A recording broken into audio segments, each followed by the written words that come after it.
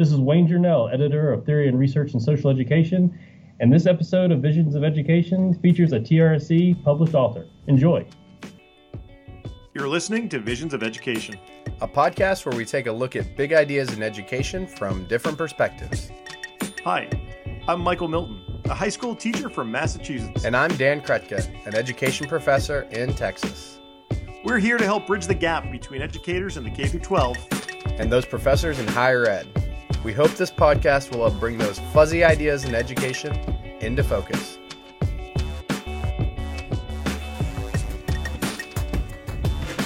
Michael, I've always been meaning to ask you, do you have anything to tell me about the 7 Years' War? What? That's an oddly specific question, Dad. Yeah, but it's something I've been meaning to ask you. I'm glad you asked, because I didn't know anything about the 7 Year War until I went on a vacation to Canada. Mm-hmm. Have you ever been to Canada? I have not, and I really would like to go. I want to go to Toronto. Oh, yeah. I went to Prince Edward Island. Okay. Partially because, did you ever remember the Anne of Green Gables thing? I do not remember that.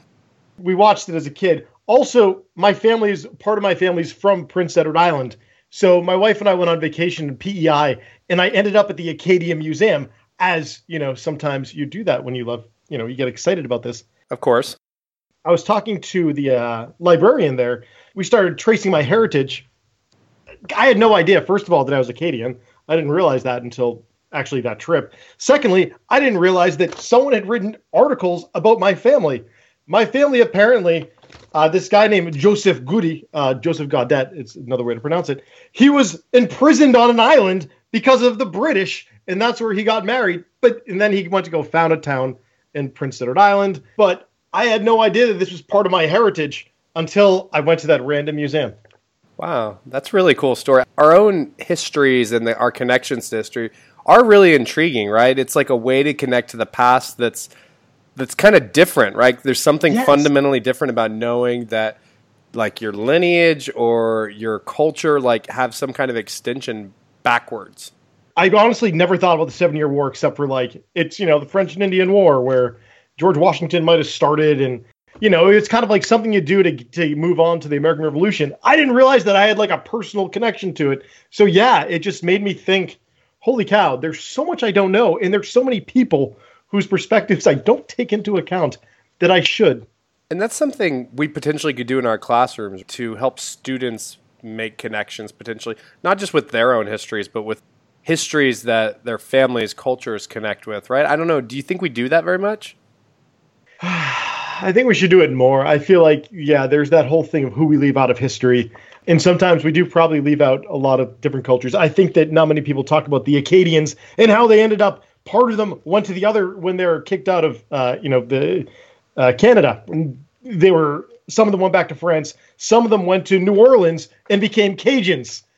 These are things that we don't often talk about, like the diaspora of people and how they get to places. Yeah, it's kind of interesting. Yeah, this should be standardized into every state's curriculum right now. This is very specific facts about your family.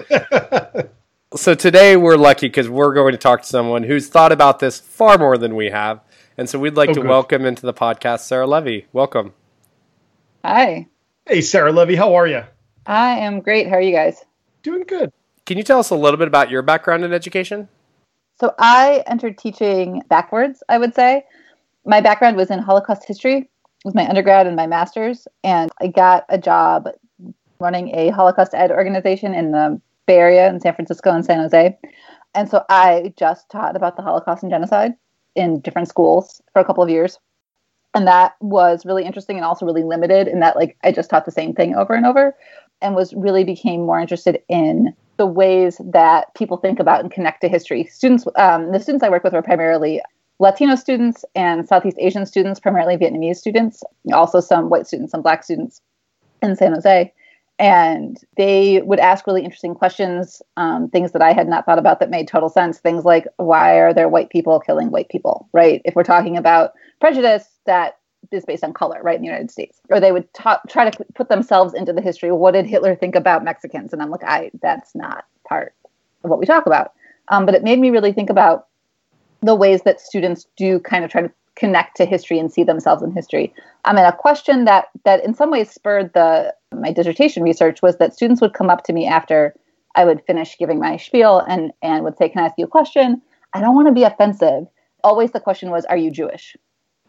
And they were trying to figure out like why I cared, I think, about this thing that I was talking to them about. The answer for me was yes. The answer for the guy who had the job before me was no. So it's not always that there's a heritage to connection to a history that you care about. But for them, it was something that helped them make sense of why I knew things about it or why I cared about it. And so I was always kind of curious about other groups and how people connect to histories in different ways through that kind of heritage piece. So that's, I guess, what brought me into education. So how did you move from being a Holocaust educator into getting into the teacher education world? So I went from being a Holocaust educator to grad school at the University of Minnesota and focused on social studies education. And now I'm at Wells College. I'm assistant professor of education at Wells College, which is a very tiny liberal arts college in the Finger Lakes region of New York. And I am a generalist. I teach everything, including social studies, which I love, and anything else you can think of. Do you find many connections between like Holocaust education and what you do as a teacher educator in general? I think that one of the things that my previous job helped me prepare for in terms of working with my current students, who are lovely and wonderful in many, many ways, but also many of them are from small towns in central New York and don't always have, they have a lot of knowledge about where they're from, about rurality. And that's great. And that brings a lot that I don't have. And then I can kind of bring to them an experience of working with a more diverse student population. And so because I've worked in lots of different schools, lots of different communities, I can talk to students about, this is how you may have interpreted a piece of history. This is how somebody from a different background might interpret a different piece of history or might see things differently or draw different connections. So I think that it's a nice balance between what I bring to the classroom, what my students bring to the classroom. Cool. Congratulations. Your recent article, How Students Navigate the Construction of Heritage Narratives, recently got published by Theory and Research in Social Education. Yes, it did. Can you tell us about that? I can do that. So this is based on my dissertation study. Not that anyone cares that much, but we do care. I also care. My question, like I said, kind of comes from this, are you Jewish? And actually not the beginning of the article, but the beginning of the whole 200-page thing starts with that, are you Jewish question. So I wanted to talk to students. So I wanted to talk to kids about how they see those connections, and not just talking to Jewish kids about the Holocaust, but talking to other students who have different heritage identities to heritage backgrounds about how they connect. And through a series of networking emails and hoping really hard, found three groups of students looking at heritage narratives in classrooms. Because my other question was, what are you learning about heritage histories at home? Where do you learn about them at school? How do you make sense of these histories? So I talked to Hmong students in St. Paul, Minnesota, which has a very large Hmong population. I talked to some Jewish students in a suburb outside of Chicago and Chinese students outside of Los Angeles. And those are the three heritage groups, then the three heritage histories they were studying. Hmong students were studying the Vietnam War, the Jewish students were studying the Holocaust, and the Chinese students were studying the Cultural Revolution in modern China. And so that was kind of the premise, was that I just wanted to talk to kids and talk to their teachers and their parents and have this kind of large and complicated data collection process to find out what they were thinking, what they were learning, what they were doing there. So it was a pretty basic question, right? How do students make sense of these stories that they hear from different places? But with specifically with that heritage piece as like the kind of key component. It's really interesting. Whose history do we teach is kind of constantly a question. And how does that change from one of us to another? So what did you find out from the students? So what I found out from them was they really, really wanted heritage histories taught in school. All of them said, this is now granted, right? These are kids who chose to participate in the study. So take that for what it's worth. But of the ones who chose to participate, and these are 17 kids across the country, mostly freshmen, sophomores, and juniors, who said, yes, this is important. And it was important for the Jewish kids whose history has been included in school for multiple years because the Holocaust is taught all the time. It was important for the Hmong kids who, in their AP US history class, for a lot of reasons, their teacher spent 2 days on the Vietnam War block period, so 180 minutes Vietnam War. She mentioned the Secret War, which is the part that really affects Hmong kids, for about 90 seconds, give or take. And those 90 seconds were really important to the Hmong kids, and they wanted more, right? And the teacher, who had taught in that community for a long time, had good connections with the community, was not herself Hmong, but really had worked hard to learn about the culture, learn about the kids, learn about their families, was like, they know this. We don't need to do it in school. And the Hmong kids said, actually, we don't. They really needed the information. What they knew was how the Vietnam War impacted their families. Like, they knew that it was why their families moved to the United States. They knew about their families fleeing Laos and being in refugee camps in Thailand and struggles to come to America and all of those things. Like, they knew that refugee narrative really, really well. But the actual details of what had happened, they didn't always have. As their parents hadn't told them, they hadn't studied in school, where were they supposed to find this out? Right? And when I talked to the parents, they could tell me the stories. And I said, well, have you talked to your kids about this? And they're like, well, it might be too scary for them. It might be a little bit painful for me to talk about. So there were reasons why it just hadn't been passed down. The Jewish kids, like I said, had heard it a lot in school, a lot also sometimes from home. The majority of the Jewish kids I talked to did not have a personal family connection to the Holocaust. One student's grandmother had left very early, so she knew that story, but the others didn't. And then when you looked at the Chinese kids, they were a mix of kids who were themselves immigrants who had moved here when they were maybe 5 or 10, and kids who had been born in the States, but all of whose parents grew up in China, right? And some of them knew a lot because their families had talked to them a lot, and some of them said, I don't know. And there were a couple of girls who were like, I don't know, and I'm really embarrassed. Like, I feel like I should know. People ask me this. I'm Chinese. Like, I'm supposed to have this information, and I don't know, right? So the kids came from all different places, but what was really important to them was that we talked about it. And what was important to me as a teacher educator, as a teacher, was we have this assumption that if there's this heritage connection, there's like an emotional piece, and then the kids can't do that good historical thinking that we want them to do, right? We want them evaluating sources and multiple perspectives and all that like awesome stuff.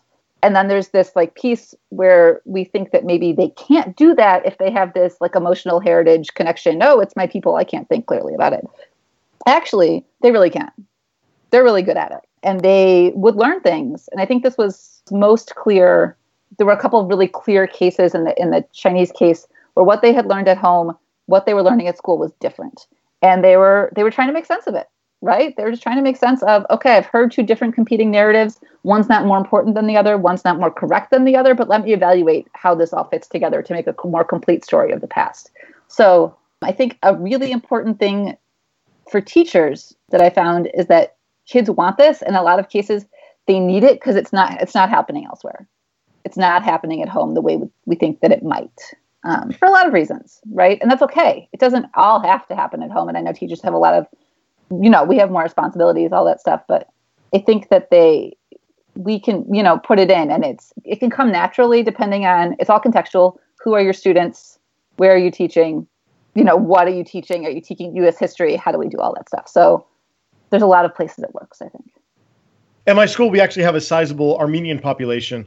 Mm-hmm. And so I noticed a few years ago, the few times that I've mentioned the Armenian genocide, they've gotten very excited because they said that they never hear about it in school. And so luckily I was able to a speaker who just wrote a book about the Armenian genocide, particularly her grandfather's walk that he took through Syria. Mm-hmm. And so I was able to go to that, and a lot of my other students were there because they do get a very decent, there's a sizable Armenian population where they can get that education. But it was really kind of cool to see students in that atmosphere. And I was very happy that although today I had a student who was Albanian, and she said that class wasn't good because we never talked about Albania, except for that one time when Italy took it over. And I said, I'm sorry. Like, I mean, it's hard to work everything in when you're teaching, a survey course. But we briefly talked about the beaches of Albania, and she was she was happy for a few minutes. But I realized that, yeah, it's hard to kind of like hit all the different cultures in your classroom. It is. And what advice do you have for teachers to kind of honor the traditions and cultures of your students? Yeah, and that's a really good question. I think to go easy on yourself, right? You're not going to get it all right. You're not going to get every student. You don't also know, right? Unless the student comes in, and you don't always know a specific student what their heritage is unless they share it. Some students you might, some students you don't. But I think being conscious to do that work. Also, what I have found doing Holocaust Ed stuff, it was for a nonprofit, was that parents of students from cultural heritage backgrounds that aren't represented in mainstream narratives in the States will come in and help, right? Was that they were like, yes, we have this information, we have this, we want to talk about it. That if you can recruit that local knowledge and bring it into the classroom, it does something else that was interesting. It doesn't show up in the article, but students found that when you put their heritage history in the classroom, it validates it as like official history, that it's not real history if it's not in a textbook or if it's not in the classroom, which is like a troubling prospect, but that's just the way it is. That's how they think about it, right? Was that it's real history if it's in the classroom. So even if it's bringing in and giving like their grandmother or their mom or a community member space within that formal setting, that validates that kind of home knowledge. Do I think it's right that the home knowledge gets short shrift? No, it sucks. That's not how it should be, but it's what happens, right? Is that home knowledge doesn't get the same value that the school knowledge does sometimes when it comes to what is history, capital H history. So I think one way that teachers can think about it is recruiting community members who are willing to share how were Albanians affected. If we're talking about the Cold War, how was Albania affected, right? What was going on for Albanians, Albanian American experiences? What was that about? Because I think for a teacher to try and go and research every community that their student might represent, it's exhausting. You can't do that. And I always talk to my teachers about when they bring in history, it's like, it's also impossible, right? Like you're not going to get everyone's history right, and you shouldn't really try because you're probably going to butcher it and make mistakes and things. I mean, I've always kind of promoted the idea of opening spaces for students, and I think that can be done through projects. But like, if you first learn your students' backgrounds or what histories they may be interested in, and maybe even include a question about, do you have any connections or heritage that you would like to learn more about in this class? And you do that early in the semester, you can potentially then have a better idea of, okay, let's do a project where we open some time for you to research your own topics. Just an example, I mean, I remember I took a really poor history course at a community college during college. The course was just not taught very well, very traditional, boring textbook stuff. But it ended up being one of the most impactful courses in my life because one of the things we did is our own research, and we had projects. And I ended up researching the Tulsa race riots. And that was really impactful for me because I grew up in Tulsa and knew very little about the race riots. And it made me ask really important questions about why I didn't really learn about it in high school. Because the high school I learned Oklahoma history at happened very close to where the Tulsa race riots were, and it was from a very privileged, primarily white high school at that time. That was before I transferred high schools. And so it also made me ask a lot of questions about white participation, because I feel like in my little white world, I think I assumed that the history and things were a little better. Like I wanted to take this kind of, things aren't as bad as people think here. And I remember being like, oh, maybe they are, and maybe they're worse than I thought. Mm-hmm. And so for me, it allowed me to really think about identity issues, local history in ways that I hadn't been able to. For that class, I read 5 books, like during that, like way more than the teacher could ever sign, because I just got consumed in understanding. It was one of the things that made me want to be a history teacher, because I was also like, why wasn't this taught to me? Why didn't I learn about this? Because this is more important. So have you seen successes with people opening spaces where the students can do their own research? Yes, I think so. I think the important piece there, potentially, one thing that I think can help, the teacher in St. Paul who's teaching the Hmong kids does something like that, where she assigns them, they're looking at, I think it's modern U.S. history. I forget the exact dates. It's like 1930 to 1990, something. And the kids are supposed to do some research, just do an interview of someone who lived during that time. A lot of the Hmong kids interview the parents, grandparents, right? What she's done in the past is have them, as part of class time, read, critique, respond to each other's interviews, right? And the year that I was there was one of the worst winters in Minnesota, and it's just kept snowing. And so her time was really shrunk by snow days, as happens. And so she made it a homework assignment. And I think that when it stays in the classroom and it becomes public, right, kind of that like authentic instruction stuff, that the research I think is important, and then the opportunity to share it and have it, again, be part of that official knowledge piece, I think is important too, right? So it's that they're doing the research, and then that you have a museum night, that you have a gallery walk, that you have something where you're letting them also use that research to teach their peers, to teach other people, community members, whoever. I think that potentially important piece of that individual research project, but I think it's something that works and when done really well, works really well. And like all things, right, it needs structure and direction, all that good stuff, but can be really another good way to bring it in without the teacher doing all the heavy lifting. Let the kids do the work. I always tell my pre-service teachers, look, if you're doing all the work, you're doing it wrong. I love the idea of the night at the museum, the cultural night at the museum. That's kind of cool.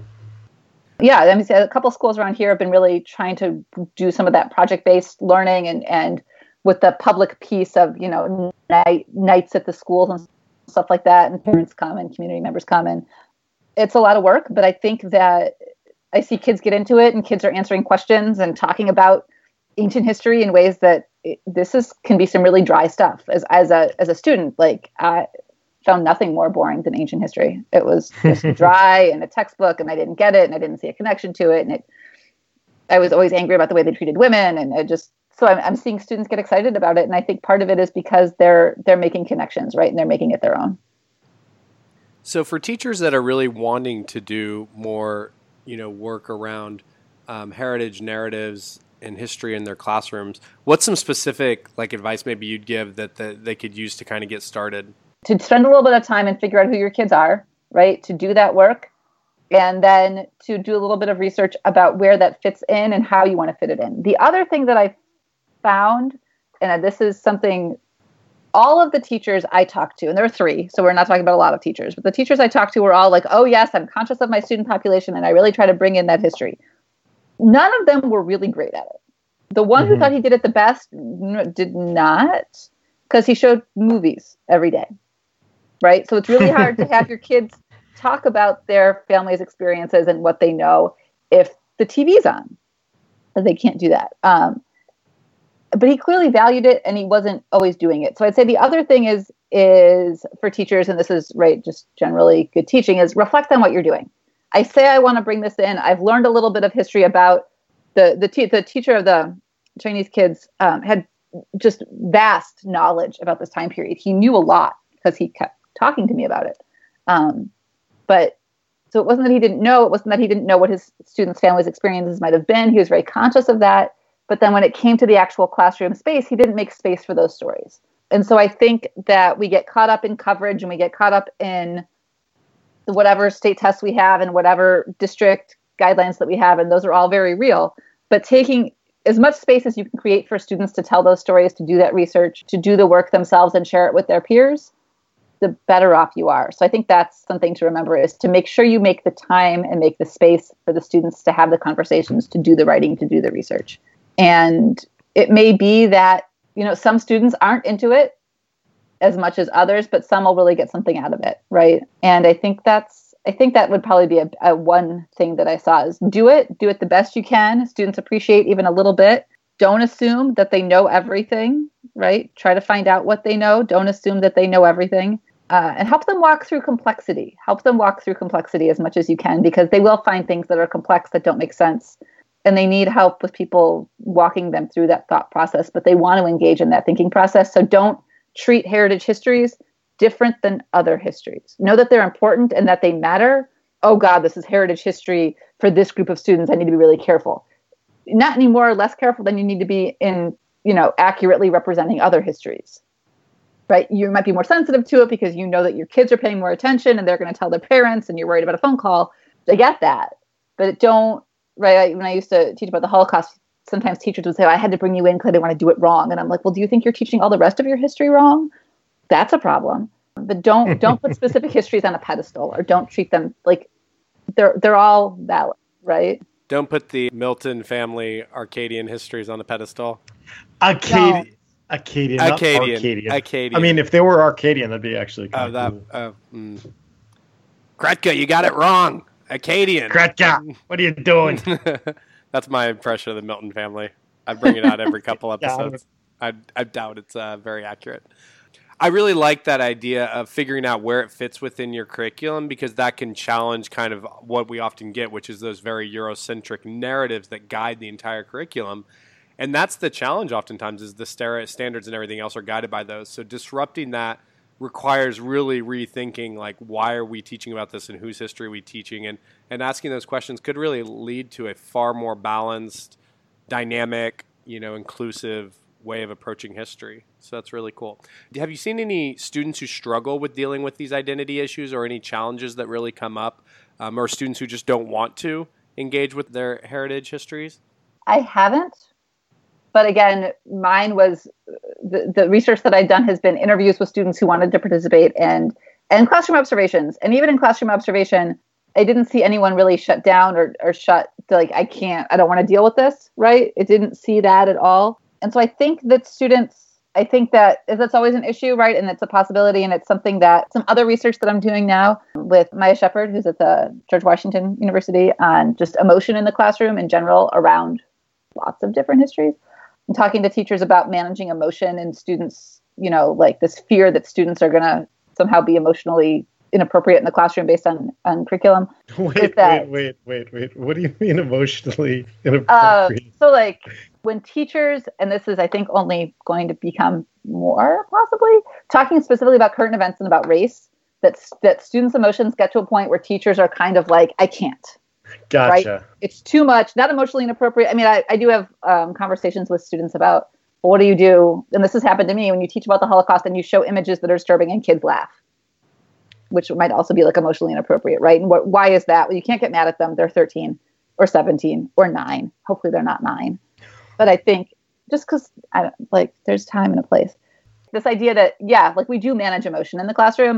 If you're bringing out something that students have a heritage connection to, there is the possibility that you're bringing out a little bit more that you didn't know about, right? But what we also found in that research is that you never know what it is that's going to have a connection for a kid, right? You don't know always, if you're talking about the history of prison in the United States, whose family member is currently incarcerated or about to, right? You don't always know. It's not always something that you can find out. You don't know if you're talking about World War II, whose grandfather or great grandfather has just died. Like, we don't always know that about students. We don't always know what's going to have that emotional connection. So since it's always kind of a wild card, I don't know that I would say that history teachers always kind of have to be prepared for students to have a reaction to content that we weren't expecting and to help that kid process through that the best that we can.